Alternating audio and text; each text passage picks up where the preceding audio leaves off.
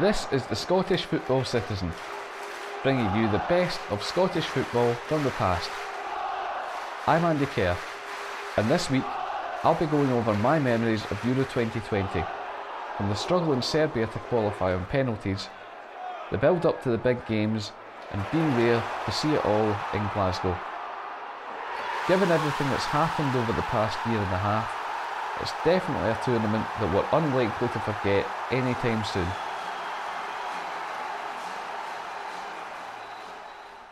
Before we get started, here's this week's trivia.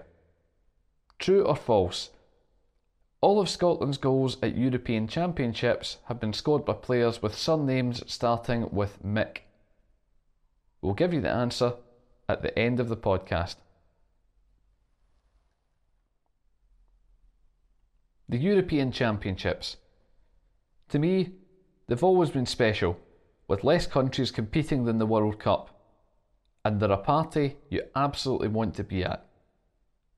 Although I was born in 1991, I don't remember a lot at all about Euro 96, and my first real Euros related memories involved watching Scotland lose 2-1 on aggregate in the Euro 2000 playoff against England, even though Don Hutchison did give us a last win at the old Wembley under the floodlights. From there onwards, it was a barren couple of decades watching Scotland trying, and ultimately failing, to make it to tournament after tournament after tournament.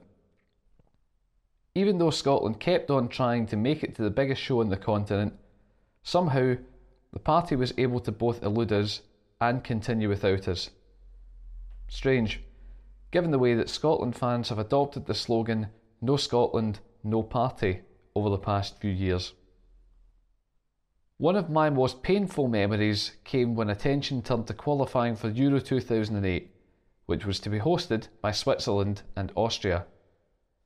With Walter Smith and then Alex McLeish in charge, it looked like we were on course to qualify from a group that contained both teams from the 2006 World Cup final, Italy and France. We even managed to beat France home and away, with Gary Caldwell getting the Hampden winner and James McFadden's mercurial strike winning it in the Parc des Princes, a goal that comes second only to Archie Gemmell's strike against the Dutch in 1978 in terms of greatest ever Scotland goals. It all looked like it was going so well until the second last game, when we went to Georgia in a ruby coloured kit that at first I fell in love with, only for my memories of it to be dashed as we lost to a very young Georgia side, and the kit was quietly banished to the Hall of Shame for all eternity. It would all come down to one game at Hampden against the world champions, Italy. Just over a minute after the game started, Luca Toni had scored for Italy, and it was a mountain of Herculean proportions we had to climb. In the second half we had our chances, and when Barry Ferguson scored an equaliser with 25 minutes to go, Hampden went berserk. We were only one goal away from making it to the Euros, and although I was watching at a friend's house, it was as if the whole country was inside Hampden, cheering Scotland on.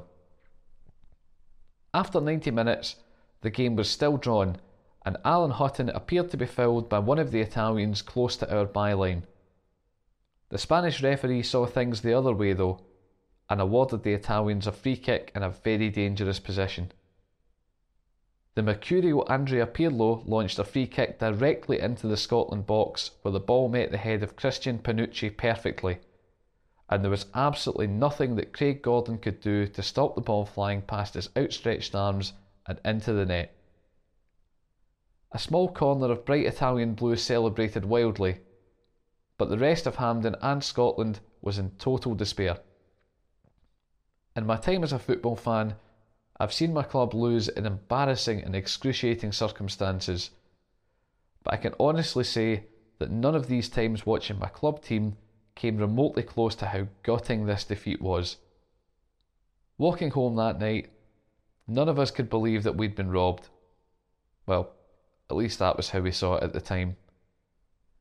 It was another chapter in the book called Glorious Failure that Scotland know all too well how to write.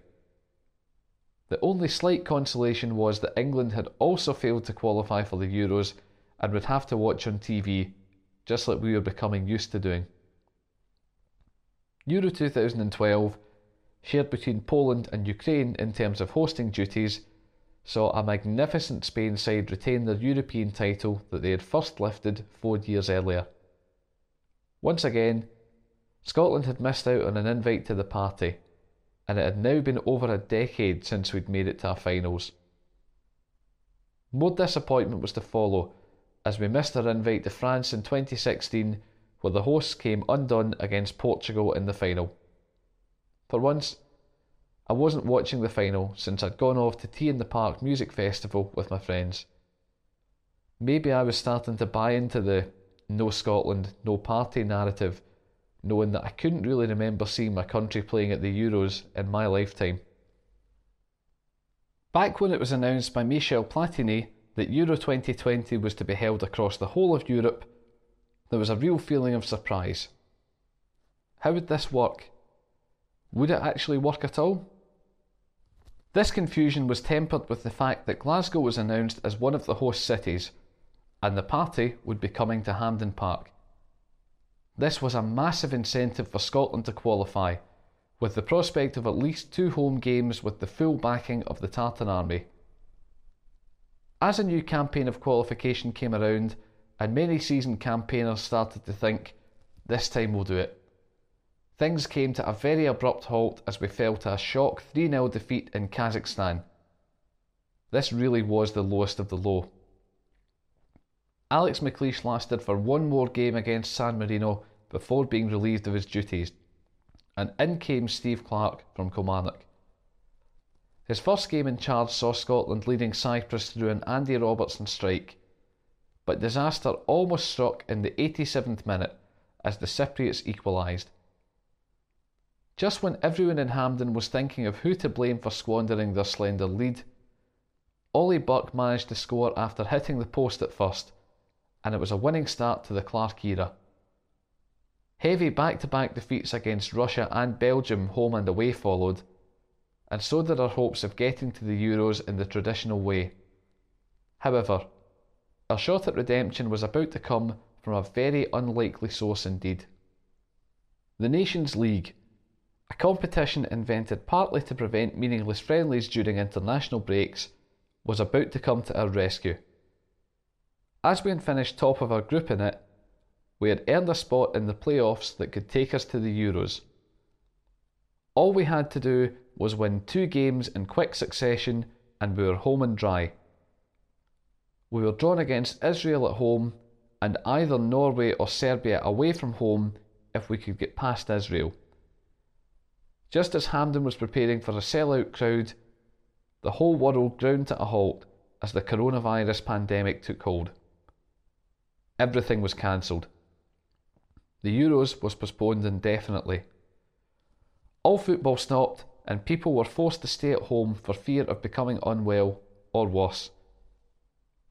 As the summer of 2020 went on and football returned, it was announced that Euro 2020 would be held in 2021 and the qualifiers would be played in October and then November behind closed doors. This long delay had in all likelihood increased Scotland's chances of getting through, as Steve Clarke had more time to find his best team and system, and with this, the nation tuned in to see Scotland play on their TVs and radios in October 2020. As a tense 0-0 draw with Israel played out at Hampden, the nation held its breath as the game went to both extra time and then penalties. This was the first ever shootout that Scotland had been involved in. Thankfully, Clarke's team held their nerve and scored all 5 penalties as we prepared for a trip abroad for the final. While many Scotland fans expected Borussia Dortmund's Erling Haaland to fire Norway to victory, it was Serbia who came out on top, and a trip to Belgrade was on the cards. Away from football, after a positive summer, the pandemic was worsening again, and many were preparing for a grim winter. Football for many was an escape from reality, and a welcome break where they could forget about all the bad headlines in the news. As Thursday the 12th of November 2020 approached, Scotland fans were hoping that Steve Clarke and his team could give the nation the great lift that it needed. The game in Belgrade that night was entertaining, with both teams creating good opportunities, but Scotland looked the better side. Well, at least that's what I thought anyway, through my tartan-tinted glasses. In the second half, Scotland definitely started the better of the two teams, and after 52 minutes, Ryan Christie scored a momentous goal that had people up and down the country jumping off their settees to celebrate. We were within 38 minutes plus additional time of banishing the hoodoo. Could we do it? The game went on and Scotland had a few more chances, but failed to turn any of them into goals. With minutes to go, Clarke decided to go defensive and made changes to try and keep the clean sheet to ensure qualification. In the very last minute of the game, Serbia won a corner after going close, and the corner was met by Real Madrid's Luka Jovic, who headed the ball past the helpless David Marshall. The whole country shook their heads in disbelief.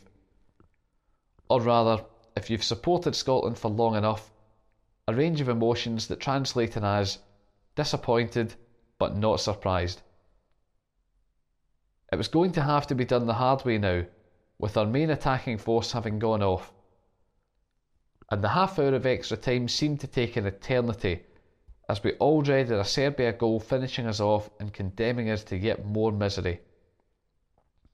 Despite Serbia coming far too close for the liking of just about every Scotland fan watching, extra time ended on level terms, and it would have to be another shootout to decide the team which would be the very last one on the continent to qualify for the Euros. Each penalty came and went in the net. Scotland did their best to hold their nerve and continue the perfect shootout record from the last month, while Serbia tried to upset the party, going past David Marshall each time despite him being unlucky not to save a couple of the efforts. With all 8 penalties taken and scored, it effectively came down to sudden death and who blinked first. With Kenny McLean having taken the crucial 5th penalty at Hampden, he stepped up and managed to find the net again. For the 10th penalty, the Serbian stepping up to the spot was their star man, Aleksandar Mitrovic of Fulham. This was the one man you would expect to score. You'd put your house on him scoring this penalty. At least you would if you were of a Serbian persuasion. Up stepped Mitrovic, and David Marshall dived to his left, tipped the shot past the post. As the Scotland players ran up towards the goalie, he looked towards the officials and asked if the game was done, given that VAR would have been checking to see if his foot was on the goal line. It was, and the party had started. Back home, wild celebrations erupted, and I joined friends for an impromptu virtual drink on Zoom that went on just a bit too long for a school night. Mind you, it's not every Thursday night that your country qualifies for its first major tournament in 23 years, is it? Had we lost, I think I would have felt worse than 2007 when Italy did us out of a result. Instead, it felt like the victory brightened up a very gloomy winter and gave everyone something to cling on to throughout the cold, dark nights. As the next few days and weeks went by, the realisation that we were actually going to be part of a major tournament sunk in. When the domestic season ended, the buzz started to amplify itself until you couldn't escape the fact that Scotland were going to play 3 big games against the Czech Republic, England and Croatia. Better still, despite a maximum crowd size of 12,000 at Hampden for the games there, I had managed to get a ticket for myself and my best pal to go along and see us play in our opener against the Czechs. I also had the privilege of taking a Swiss journalist from the newspaper Neue Zürcher Zeitung of Zurich to the 3 Hampden parks to explain the history and cultural significance of Glasgow in a footballing sense, with 1 week to go before the first game at Hampden, and by that point the anticipation was almost boiling over. On the morning of the game, I went along to the fan zone at Glasgow Green to appear on an early morning radio broadcast, and had planned to go back to sleep afterwards to get some shut-eye before the big game. In the end, I felt like a kid on Christmas morning and ended up being unable to get any real sleep. My mate and I got the train into Queen Street from Partick, and walking through George Square to get to Glasgow Central for the Mount Florida train, the city was frantic and full of saltires. It was impossible to escape the chants of "Yes sir, I can boogie" and "We've got McGinn, Super John McGinn, I just don't think you understand," as well as all the usual Tartan Army chants. The train to Mount Florida was slightly more subdued compared to some of the trains I've been to games on, but there was still a good atmosphere as we arrived in the south side and made our way to the junction at Cathcart Road and Kilmarnock Road. With an hour to go until kick-off, the teams were announced, and something was wrong. There was no sign of Kieran Tierney anywhere in the team, despite there being no reports of any injuries to him. The party mood outside the stadium had taken a slight dent, but surely it was nothing too much to worry about. The Czechs were supposed to be the easy team in the group.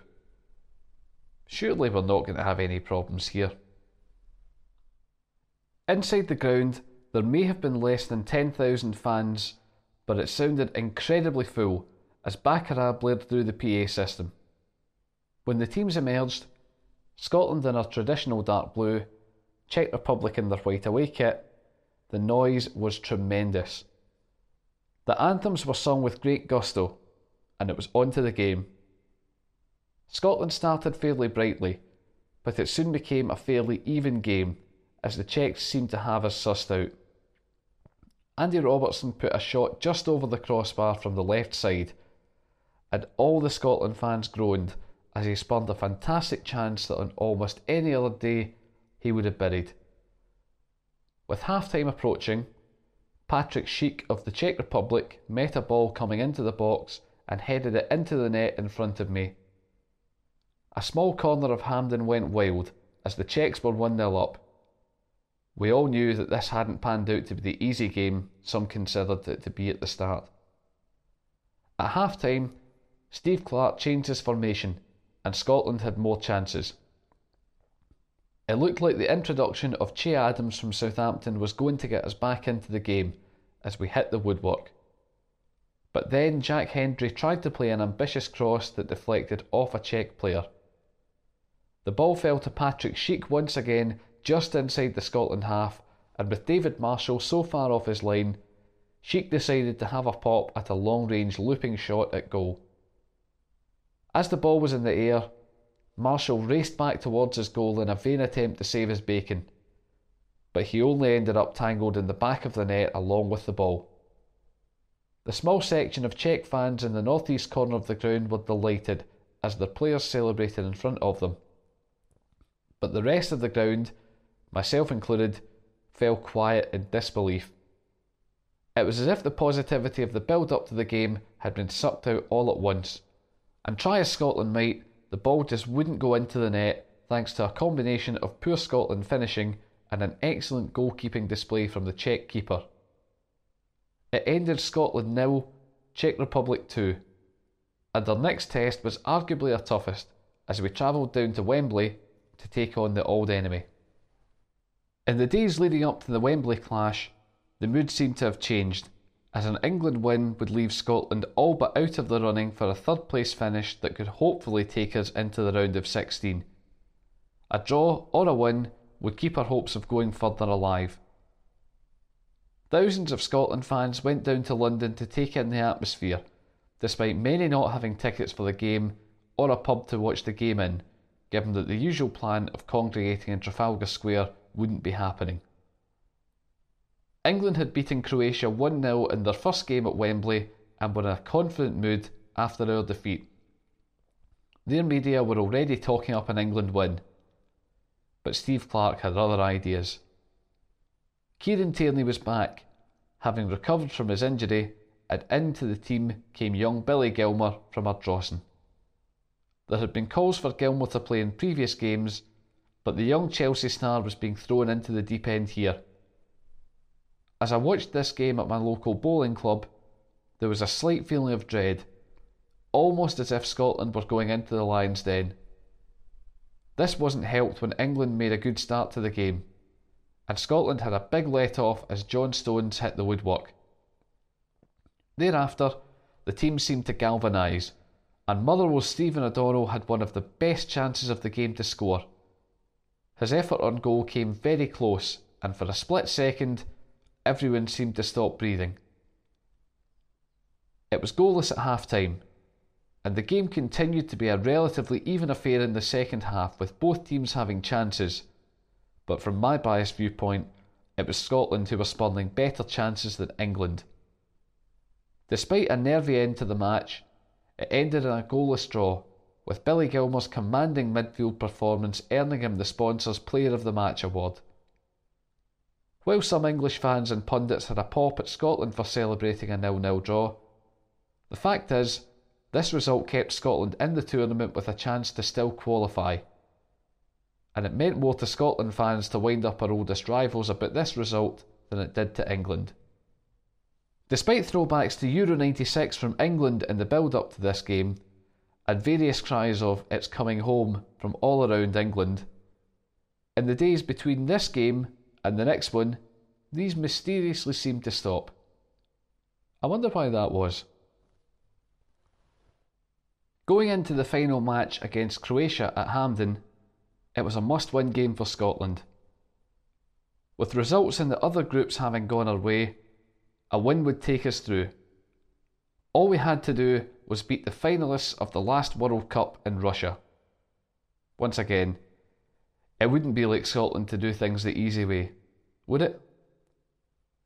The day before the game, Steve Clarke was dealt a blow when Billy Gilmour, fresh from his man of the match performance against England, tested positive for COVID and would miss the game.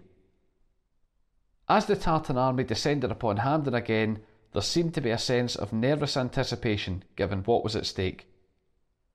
Scotland started brightly, forcing a corner with the first action of the game. Despite this, the Croatians came into the game, and before too long they led 1-0.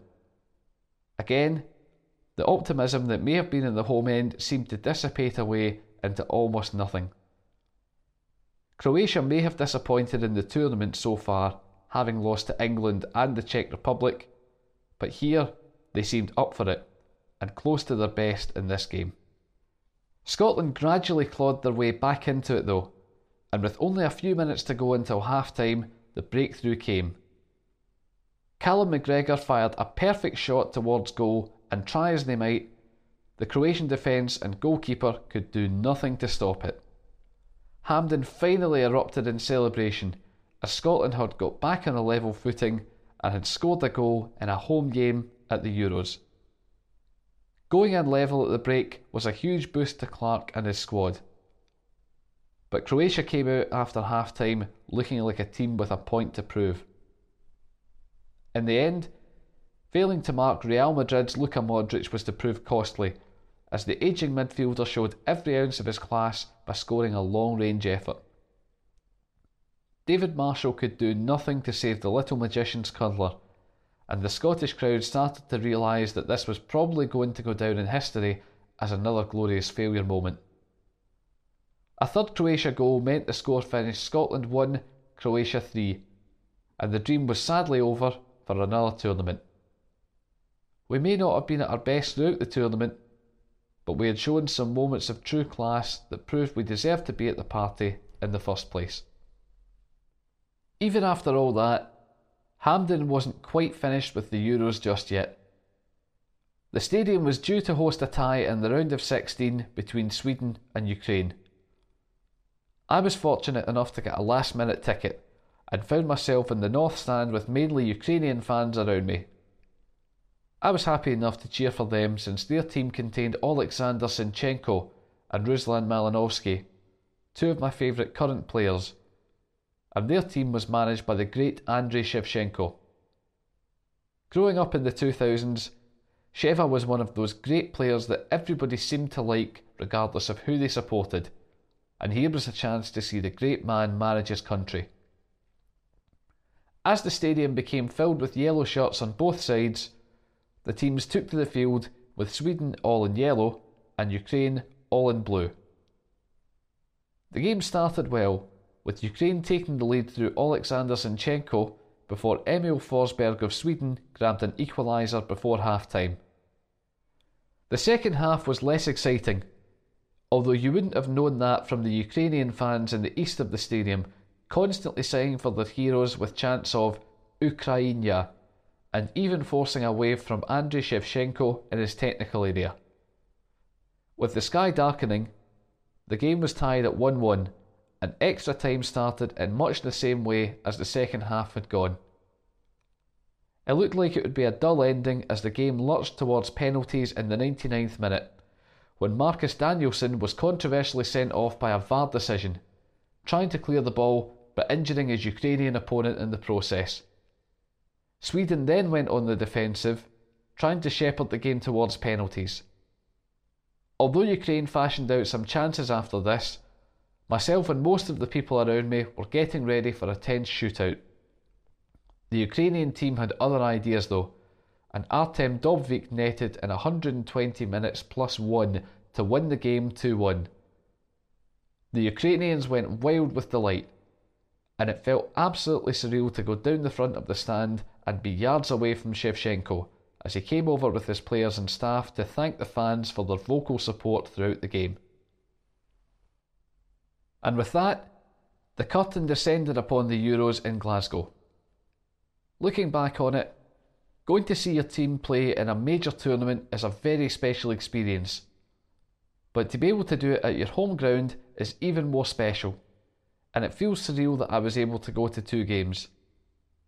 The city had a real, tangible buzz about it that felt fun in a time when normal life had been disrupted beyond almost all recognition. And what's more, it felt great to get back to the football. Since the pandemic started, I've been desperate to go back to games, and I hope that when we're able to get full houses at games again, that people appreciate the experience a lot more. The Czech Republic game in particular was brilliant, with the long build up to kick-off. Had there been a full house at Hampden that day, I have absolutely no doubt that it would have been the single best atmosphere I'd ever experienced at a game there.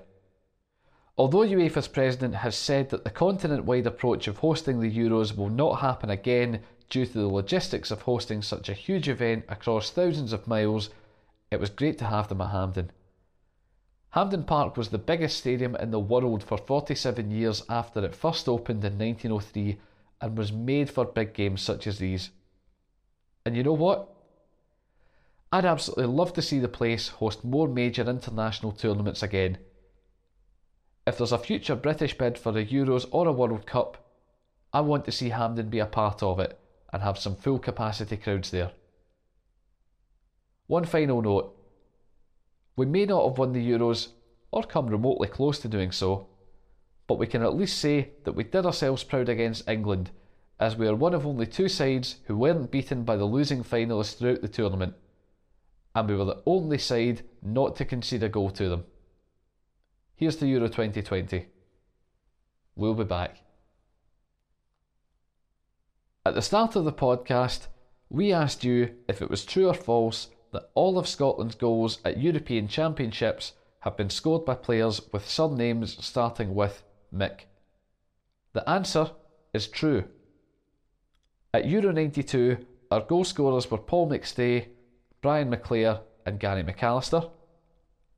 At Euro 96, our only goal scorer was Ali McCoist. And at Euro 2020, it was Callum McGregor who scored the only goal of our tournament. Who knows who will be the next goal scorer for Scotland at the Euros? Thank you for listening to this edition of the Scottish Football Citizen.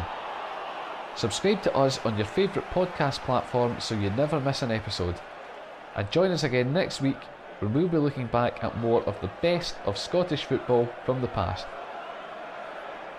If you'd like an extra football fix in your inbox every Tuesday, you can subscribe to Football Memories Scotland's weekly newsletter, The Football Special, and receive an email full of excellent pictures and stories from days gone by. To find out more, email Lindsay at lindsay.hamilton@scottishfootballmuseum.org.uk. The Scottish Football Citizen is written, edited and produced by Andy Kerr for Football Memories Scotland, in association with Alzheimer's Scotland and the Scottish Football Museum. Additional contributions from Robert Harvey, Jim Orr, Lindsay Hamilton and Richard McBearty.